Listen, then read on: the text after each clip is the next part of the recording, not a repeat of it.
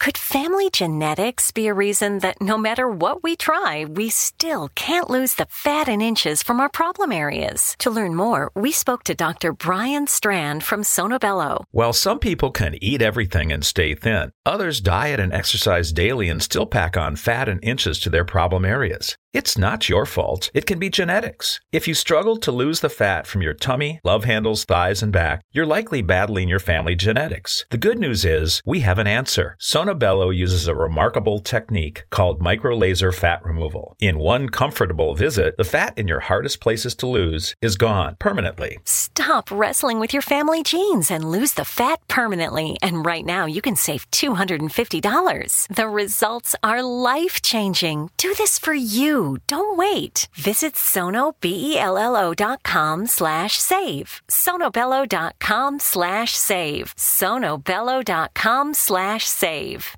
The future will be amazing, and that's all well and good. But what about today? You can feel the rush of a 400-horsepower Nissan Z, or climb to new heights in the all-terrain Nissan Frontier. Light up the road in the all-electric Nissan Ariya that feels like a sci-fi dream come true. The future will be great, but today is made for thrill. All you have to do is get in a Nissan and drive. 2023 Ariya and Z not yet available for purchase. Expected availability is this spring for 2023 Z and this fall for 2023 Ariya. The X Zone Radio Show with Rob McConnell is largely an opinion talk show. All opinions, comments, or statements of fact expressed by Rob McConnell's guests are strictly their own and are not to be construed as those of the X Zone Radio Show or endorsed in any manner by Rob McConnell, Relmar McConnell Media Company, the X Zone Broadcast Network, its affiliated networks, stations, employees, or advertisers.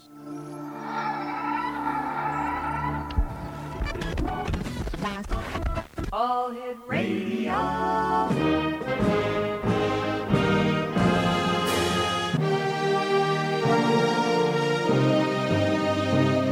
Welcome to the X Zone, a place where fact is fiction and fiction is reality. Now, here's your host, Rob McConnell.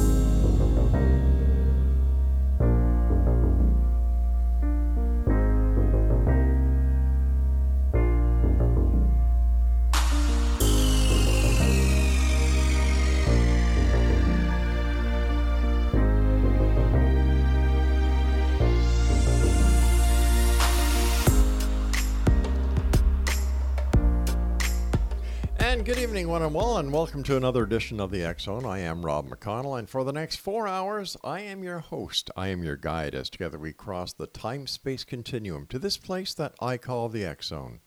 It's a place where people dare to believe and dare to be heard. It's a place where fact is fiction and fiction is reality. And the X Zone comes to you Monday through Friday from 10 p.m. Eastern until 2 a.m. Eastern, right here on the X Zone Broadcast Network, Talkstar Radio Network, Mutual Broadcast Network, and Simul Radio TV. If you would like to send me an email, it's very simple. It's the same email address I've had for the past 30 years, xzone@xzoneradiotv.com. On all social media sites, X Zone Radio TV. And to find out about the programming on the X Zone Broadcast Network, xzbn.net, and on the X Zone TV channel on Simul TV, simultv.com, and in the search engine, just type in X Zone. My guest this hour is Alan CASSELS, and he has been immersed in the pharmaceutical policy research and healthcare journalism for 25 years, mostly researching and writing about how prescription drugs are regulated, marketed, prescribed, and used. Now, the main focus of Alan's writing is the reality of ordinary people who are often facing the sharp end of the pharmaceutical marketing machine, which is increasingly selling us tests, treatments, and theories of disease that turn more and more of us into patients. His books include Selling Sickness, How the World's Biggest Pharmaceutical Companies Are Turning Us All into Patients. It was co-written by Ray Moynihan. How do you say that, Alan? Moynihan, okay. The ABCs of disease mongering, an epidemic in 26 letters, and Seeking Sickness, medical screening, and the misguided hunt for disease. Now, Alan believes that humans need clean, clear health information as urgently as they need clean water. His recent book, The Cochrane Collaboration, Medicine's Best Kept Secret, which was published in 2015, weighs into the history of an international organization which produces high-quality medical information.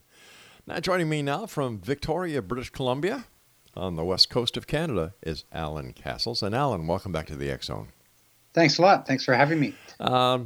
Wow, it's every time you turn on the TV, there's a commercial for medical pharmaceuticals. Not so much here in Canada, but from the States. And everywhere you look on the internet, there's something new about healthcare. There's something new about pharmaceuticals. There's something new about anything that has to do with the regulation of pharmaceuticals and so on. So I would imagine that these are very busy days for you. Yeah, there's always something new and there's always something interesting. You're right, though, that the average TV watcher is going to get sort of consumed by the amount of advertising for drugs. Certainly, if you're watching American TV, the only country in the world next to New Zealand that allows prescription drugs advertised to consumers. And I think that probably is really one of the major factors why we have such a over-prescribing culture of all that marketing. Yeah, is it my imagination, Alan, or are people getting sicker these days? Well, I remember when I was a kid, you heard about illness very rarely, but in today's society, you talk to somebody, they've got 3 or 4 different diseases, they're taking 12, 14 different prescriptions for them. Like, what's going on? It's a good question. A lot of it has to do with our culture, which really overdiagnoses things.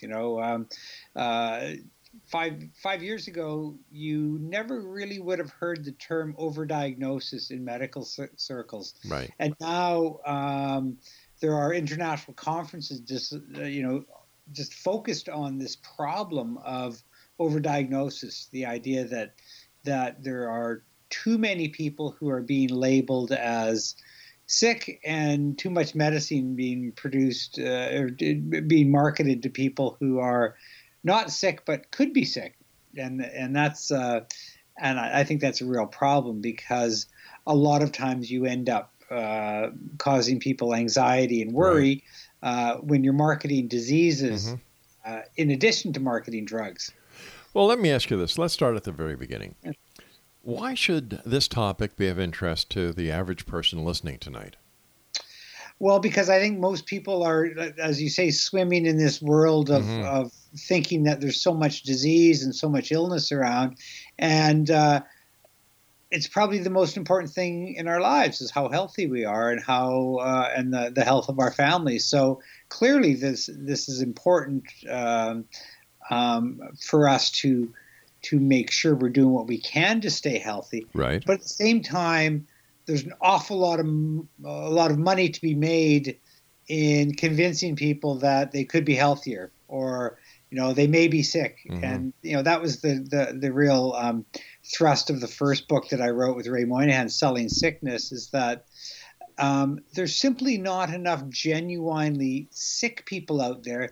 So the pharmaceutical industry, among others, has been very aggressively targeting the well, promoting drugs and treatments and screening to people who aren't sick, but who could be convinced that they might have something that they need to worry about and be concerned about. Well, yeah. No, I was just going to ask you. Now, you write and you've even mentioned that screening is over promoted, and oversold. What are some of the good examples that you can share with us? Well, probably the most common examples that your listeners are going to be aware of is screening for breast cancer, mammography screening, or for men screening for prostate cancer, and that's using a PSA test, a test that measures an antigen in your blood. And you might say, well, what's wrong, Alan, with finding these early signs of cancer so that we can do something about it? And I can tell you, when I started researching this, more than a decade ago, I felt the same way. We should be screening people if it's safe to do so for early signs of disease, because then we could do something about it. Right. But the more you dive into the research around prostate cancer screening or breast cancer screening, there are shocking bits of fact everywhere you turn. I mean, I'll give you one example, and that is prostate screening, for example. It's very good at finding this what could be a marker for precancer. And most men where they're told that they have a high prostate reading, high PSA reading, are going to be offered surgery or radiation or other kinds of treatments without ever being told that your likelihood that prostate cancer is going to kill you is very small. And in fact, men my age, mid-50s, if you were to do a biopsy of everyone's prostate or do a PSA test on everyone, probably half of us have signs of cancer. Well, so they say, well, shouldn't we do something about that? Well, no, because the kinds of cancer that most of us are going to have in our prostates is the slow-growing type that is never going to go on to kill us, that most of us, if we live long enough, are going to die with prostate cancer, but not because of it. And I know that because I've looked at big studies of autopsy studies where men who die of other things, most of them have some signs of prostate cancer. But if you find it, you do something about it. And so you have a huge amount of overdiagnosis, which is men who get unnecessarily treated. And that treatment, if it was benign and didn't hurt you, you'd say, well, what's the big deal, Alan? Yeah, exactly. It's not benign.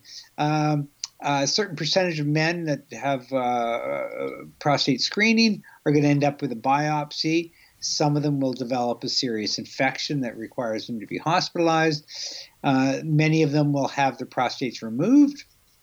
And many of those men will end up becoming incontinent or impotent for the rest of their lives for something that never was going to go on to hurt them.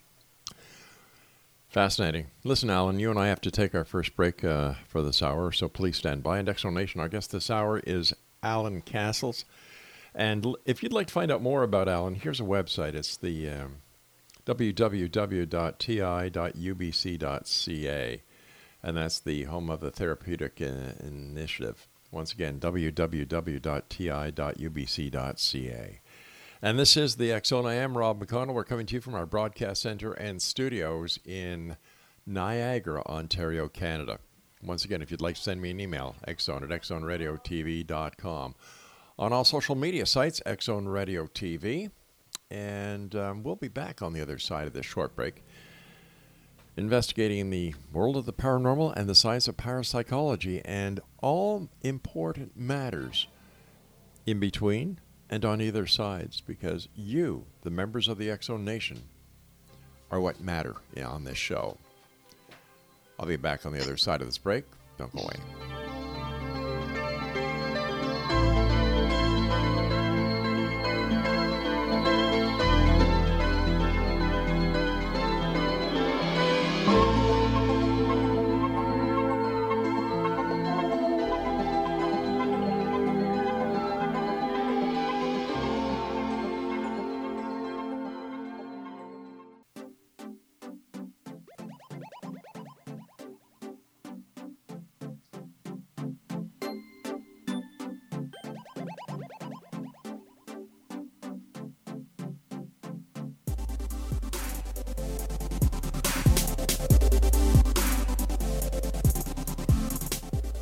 And welcome back, everyone. Alan CASSELS is our special guest this hour. Once again, his website is www.ti.ubc.ca.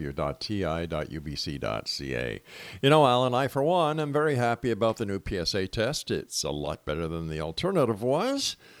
So thank God for medical advances. But to find, would you say that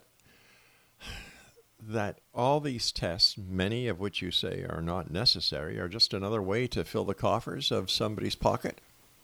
Yes. I mean, that's the short answer. I mean, The long answer is that, just to give medicine the benefit of the doubt is that, if you can find signs of disease before it goes on to hurt someone, that could be an overall benefit to humankind, right? I agree. So, And there are some screening programs that actually do have some benefit. I mean, probably the one that probably is the best is the Pap smear screening. So, you know, they can do examinations of women, a simple exam that can find pre-cancerous signs, and action can be taken to prevent, you know, any mortality. Right. And so, good thing, we should be doing it. A lot of women are convinced by their doctor it's a good thing, and so it's good that we've got some screening programs that work. At the same time, screening is such big business that there's so much money to be made to not just sell all the treatments that come after the screening, but to sell the screening itself. And, you know, one of the most recent examples is lung cancer screening. So, as you know, heavy smokers might have a higher risk of developing cancer in their lifetime. Right. And if you can do a screening program using, say, CT scanning to find tumors early, then that would be a good thing. There was just a study published, by the way, in the last 2 weeks, which shows how crazy the whole lung cancer screening thing is because even if you screen tens of thousands of former smokers, and these are former heavy smokers, not just people who smoked a little bit when they were younger, but fairly, you know, people who smoked a pack a day for 20 years or 30 years, the benefit of screening over non-screening is so small that there is actually they determined there is no overall mortality benefit. It is to say, those people that get screened do not live any longer than those who aren't screened. But isn't it also, like I was saying before, it's a matter of money. If people can, you know, if, for example, here in Ontario, there are certain tests that if you take because you've got OHIP, it's covered by the government. Yes. And, you know, here in Ontario, if you can get more than 5 minutes when you visit a doctor, you're doing good. Yes. Yeah, that's a shame, isn't it? It is. And I'll give you a perfect example. I went to my family doctor, and I went there to get my prescriptions refilled like I do every 3 months. I give her my blood pressure chart and so on and so forth. And then I asked her a question. She said, "No, you're not here to ask me that question. Make another appointment." I said, Yes. "But I'm here now." Yeah. You know, like, excuse me, what is it? What's more important today in the medical community? Is it the patient or is it the money? Well, certainly you see other doctors will say one visit, one complaint.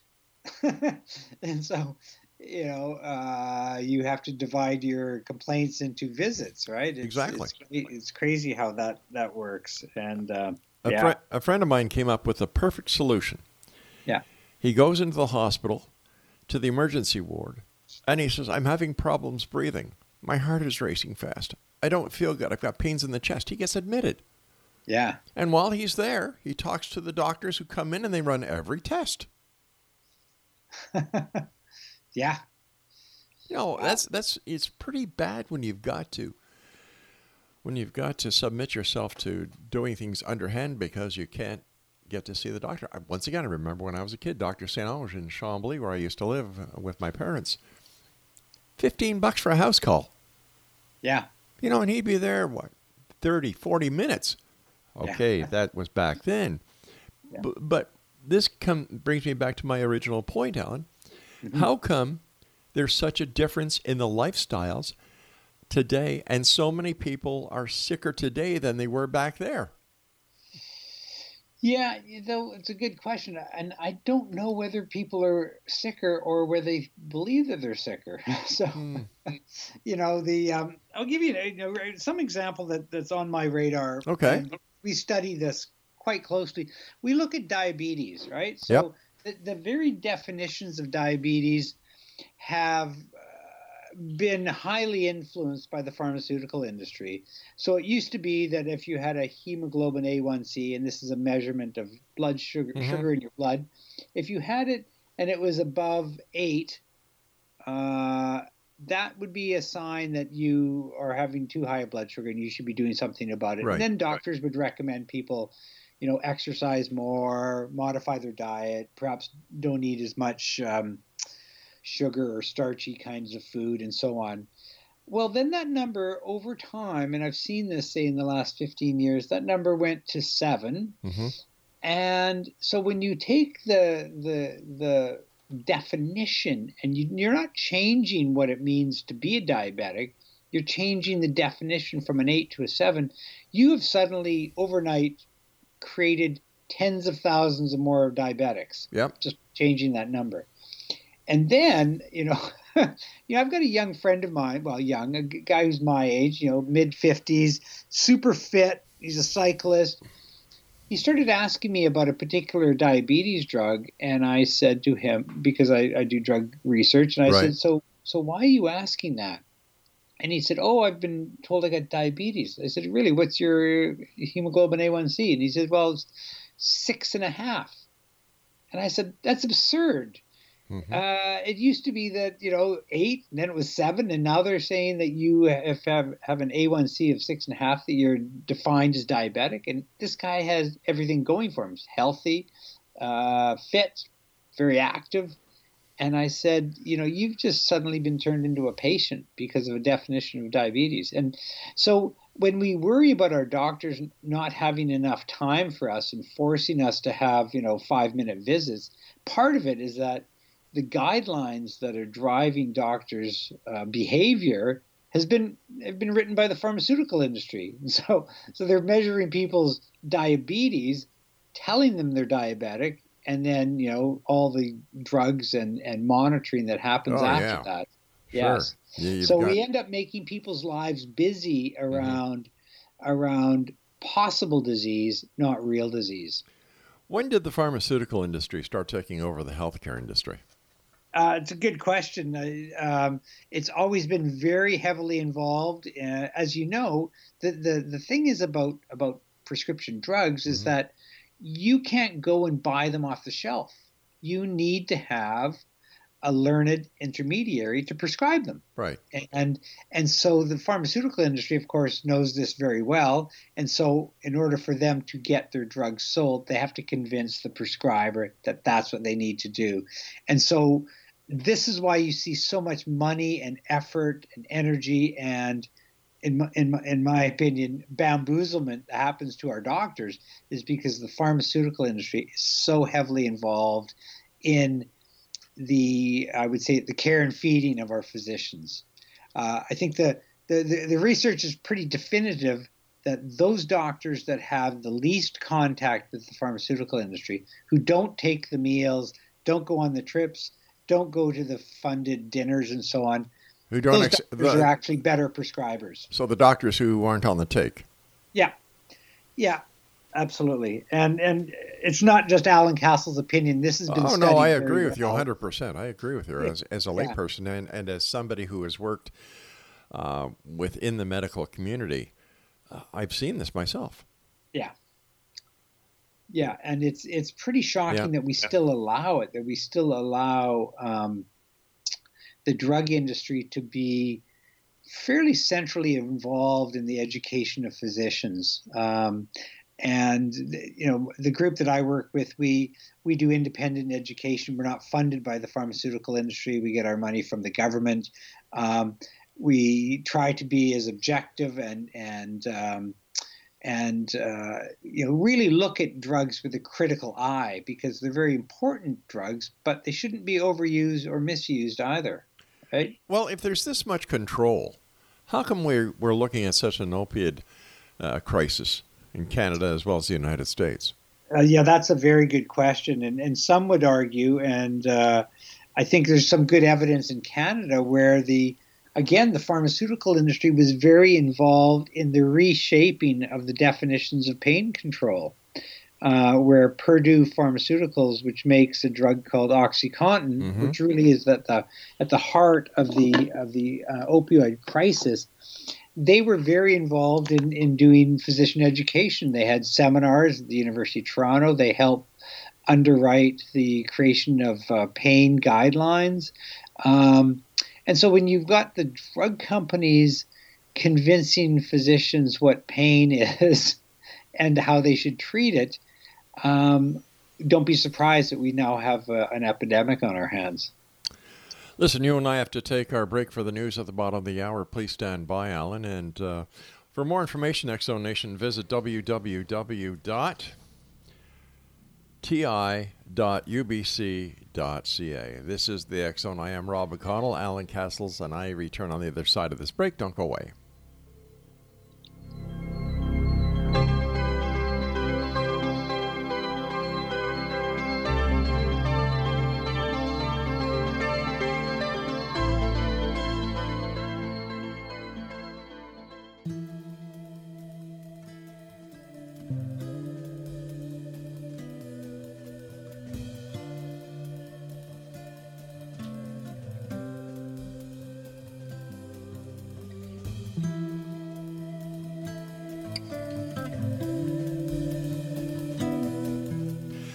Alan CASSELS is our special guest this hour, and his website is www.ti.ubc.ca.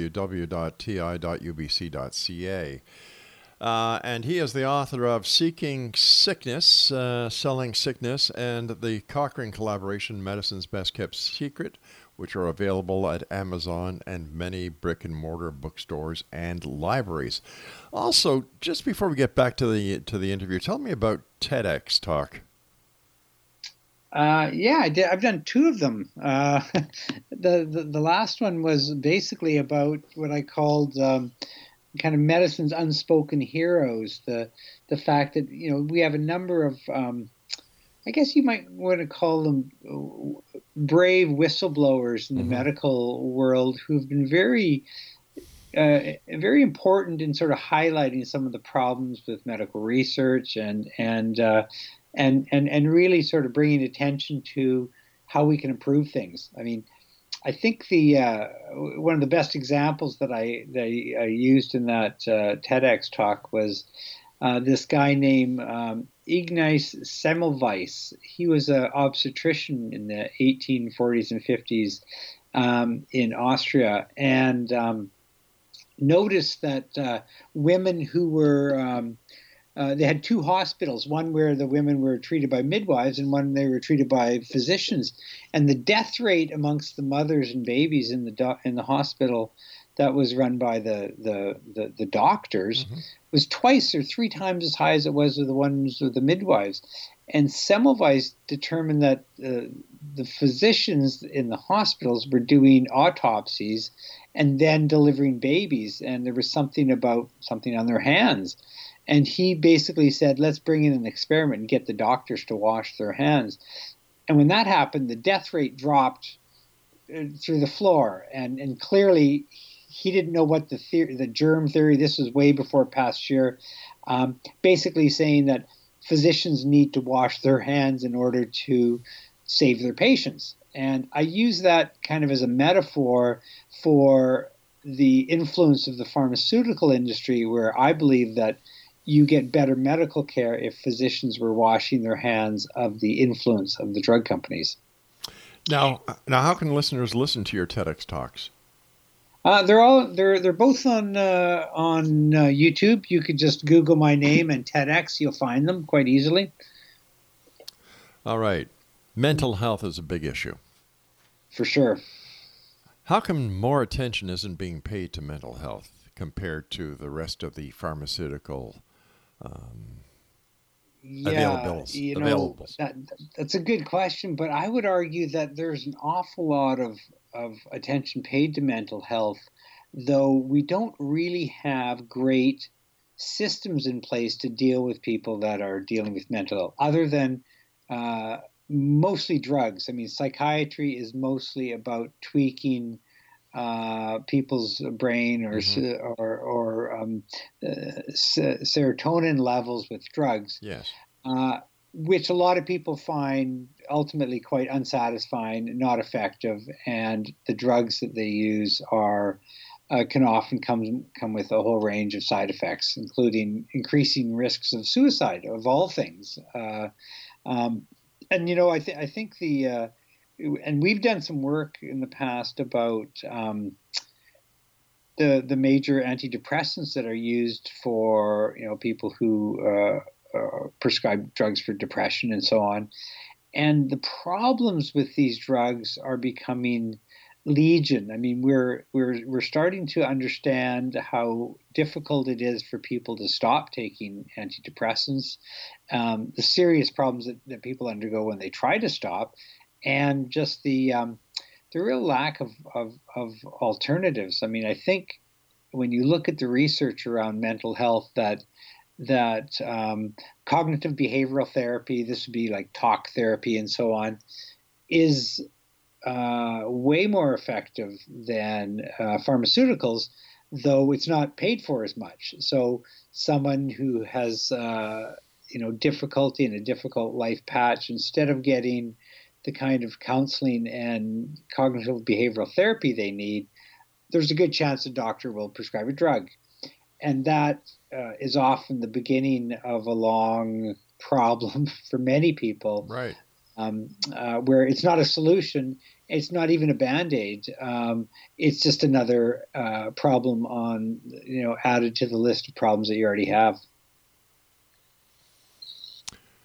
Does the pharmaceuticals companies make more money when it comes to mental health issues compared to physiological issues, or is it the other way around? Yeah, no, I think I don't actually know, though mental health or physical health, I think probably the vast majority of the drugs that we get prescribed would be for physical symptoms, things like blood pressure and cholesterol and blood sugar, diabetes drugs, drugs for cancer and so on. Probably that would be the vast bulk of drugs. At the same time, we increasingly see the marketing and prescribing of drugs for schizophrenia.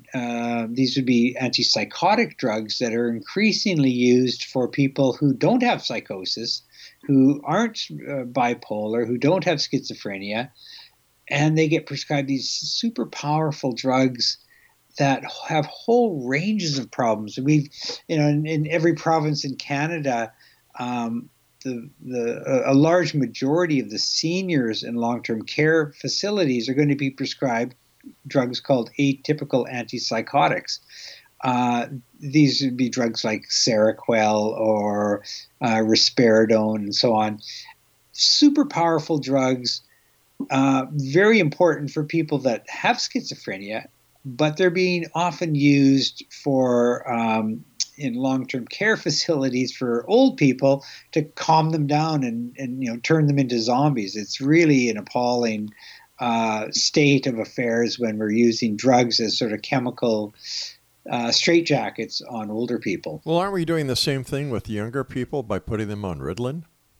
Yeah, Ritalin's a different story. By the way, I should tell you something. And this is very interesting research that we did here in British Columbia. We looked at children who are prescribed drugs for ADHD, for attention deficit hyperactivity disorder, and we looked at what we call the birth month. So we looked at children who are say born between January and June versus those kids born between July and December. And guess what we found? The kids who were born in the latter part of the year, so these would be the younger kids in the class, had 50 to 70% higher rates of attention deficit disorder drugs compared to the older children in the class. You might say, well, what the heck's going on there? Yeah. Well, younger kids who perhaps aren't as mature and able to sit down and sit still and shut up are increasingly being medicated for having behavioral problems. This is something that this research we did here in British Columbia was replicated in 4 or 5 other countries, found the same thing. The younger kids are being medicalized for behavioral problems and are being prescribed these very strong amphetamines or stimulants that are affecting their brains. We think that if there's a genuine medical problem, that the drugs might help. But when it's clear that there's evidence that this is not a medical problem for a lot of these kids. This is a social issue, yeah, exactly. Right? Yeah. This is the fact that the teacher's got 30 kids in the class and 2 or 3 boys that are being little buggers and won't sit still. And the teacher tells the parents that unless you take Johnny to the doctor to get him sort of chemically altered, so maybe the teacher just really needs a little bit of help in the classroom. But what about the government stepping in and taking control and say, hey, you just can't do that?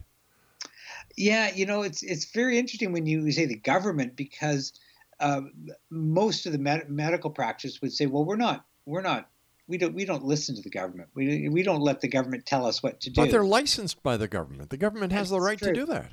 It's true. They do to some extent. I mean, certainly the opioid crisis has shown us that the government, or certainly the regulatory bodies, the colleges of physicians, are very much willing to step in and sort of say, look, you have to improve your practice in this area. But the government, in terms of them directly influencing prescribing, that simply doesn't happen. Well, after all, the government does make tax money off the big pharma, and if they were to kind of slap big pharma on the wrist through the doctors, they'd make less money. Oh, I get it. Okay. Yeah, but at the same time, the governments are huge buyers of drugs too, right? Yeah, exactly. And so, I don't want to brag about my province of British Columbia, but we do have some things right. And one of the things that we have right is that we have a bit of a firewall between the drug companies and the government in terms of reducing the amount of influence of the companies. Alan, I hate to do this, my friend, but you and I have to take our final break. This is a very interesting conversation, and I want to thank you so much for coming on the show and discussing this with us. Excellent. Quite enjoy it. All right, stand by, my friend. Here we go. And Alan and I will be back as we wrap up this hour here in the X Zone from our broadcast center and studios in Niagara, Ontario, Canada. I'm Rob McConnell. Send me your emails. Send me your comments. If you've got a special guest you'd like to, have on the show, or if there's something that I said that you disagree with, X Zone at xzoneradiotv.com. We'll be back after this break. Don't go away.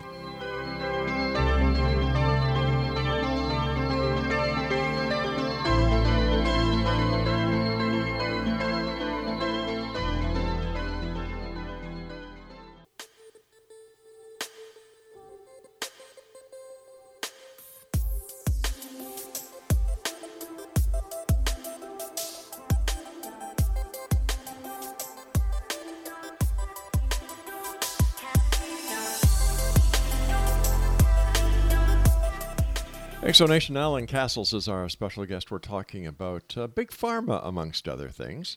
And Alan, how did you get involved in doing the work that you're doing? I started a research project when I was in university still, doing a master's degree, and the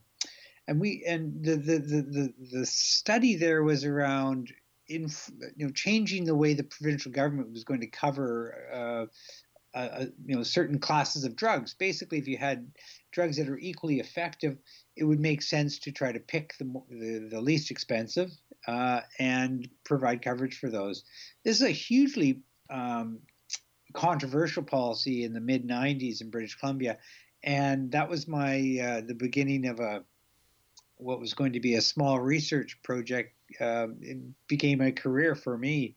I just found the thing that fascinates me the most is that between what the companies and the experts say about drugs and what the actual research and what the evidence says about the drug, there's often a huge gap. And this gap is that people really are bamboozled and fooled by what they hear from advertising and so on. I mean, that the example that really shocked me, and I can remember this, is that there was an advertisement for this drug for osteoporosis that was proclaiming to reduce the rate of hip fractures by 50%. And I'm like, what? That is amazing. If hip fractures are a huge public health problem. Sure are. And when I looked at the study, say, well, how many of these women who had osteoporosis, they were high risk, how many of them had a hip fracture in the 4 years that the trial was on? About 2 out of 100, about 2%. Those are the women taking the placebo. But if you took the drug, it would reduce that from 2 down to 1. So only 1 in 100 women had a hip fracture. But really, the drug helps 50% of people. How is that? Well, if you go from 2 down to 1, that's a 50% drop. And so the advertising, the marketing, the information to doctors was all about this 50% reduction, when in fact it was a 1 in 100 reduction. And that kind of statistical bamboozlement I started to see everywhere, and was really quite shocked at how even today, 20, 25 years later, you still see advertisements that use this misleading relative risk reductions. And that has kind of turned me into an activist in a sense, and someone who wants to say, look, people need to be able to have a good, clear understanding about how much a drug is going to help them before they take the drug. They need to know that does the drug help 1 in 100 people or 50 in 100 people? That's really important information. And the deeper that you dive into the research on pharmaceuticals, the more you realize that many of the drugs are very important, but still have very small effects, much smaller than most people would realize. So how can we rectify the bamboozling effect that big pharma has taken over the population with the help of social media, online advertising, radio and television advertising? Where do we go? Well, I think people have to demand independent information. I mean, that I think is the solution to everything, in the sense of you want your physician to be getting information that's paid for by government or perhaps by their own professional society, not from a pharmaceutical company.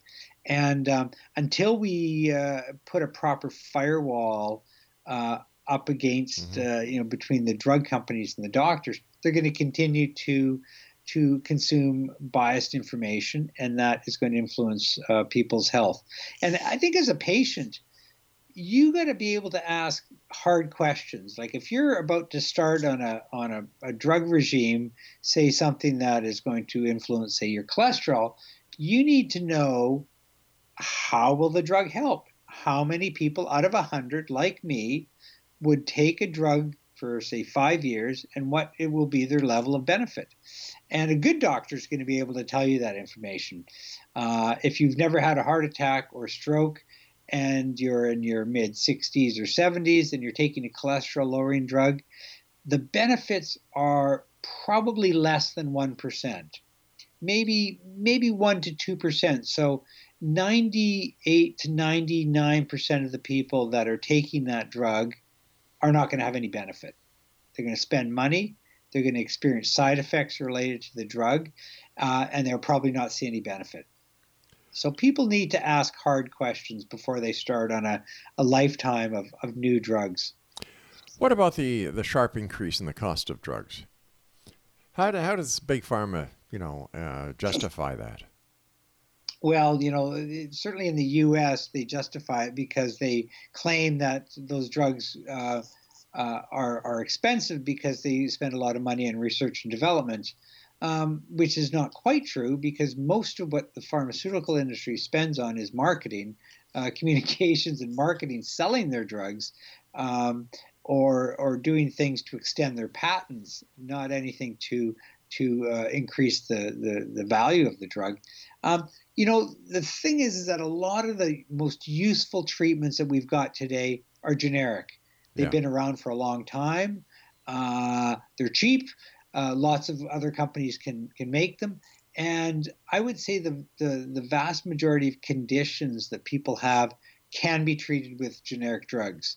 Not everything. I mean, there are some newer treatments that might have some level of benefit and are still under patent. Therefore, they're quite expensive. But no, the vast majority of conditions that people have, you don't need a brand name drug. You can be probably, for the most part, treated with a generic drug.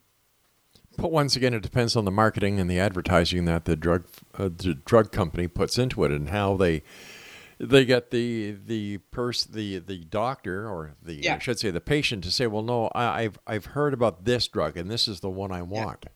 Yes.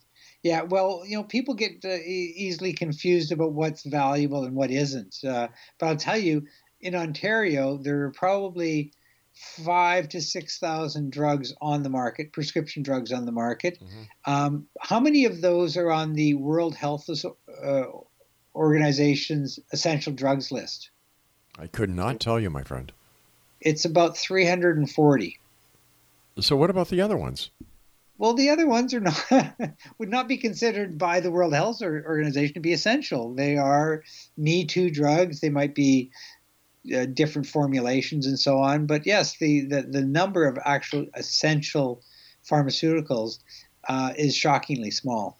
Can you give our listeners an example of the essential drugs compared to the ones that are not essential? Okay. For example, a drug like, say you've got trouble with your blood sugar, and the first drug that a physician should consider, if you need one at all, would be a drug called metformin. Yeah, I take it myself. Okay, yeah, it's a generic drug. It's been around a long time. It's got some reasonable evidence of effectiveness, though I can tell you there are probably 30 or 40 drugs for diabetes on the market, mm-hmm. way more expensive than metformin.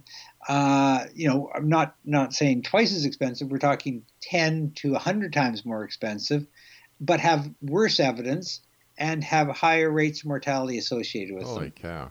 But those drugs are actually the ones that you see advertised on TV as well, where they advertise drugs as being new. Maybe they're better at lowering your blood sugar, but what's really important is whether does it prevent heart attacks or strokes. And we have that kind of evidence with metformin, mm-hmm. Some evidence anyways, but not with a lot of the newer diabetes drugs. And that's what you see advertised on TV. And people, they think, well, if they're advertised, they must be really good. No, not at all. Those newer drugs, by the way, would not be on the World Health Organization's essential drugs list. So is it your opinion that there should be more control over the advertising of pharmaceutical products through the mass media? Absolutely. But partly because people need good quality information. Right. And they need it from an independent source. And, finding good quality information, and I know this because this is what I do for a living, mm-hmm. is very difficult for people to do.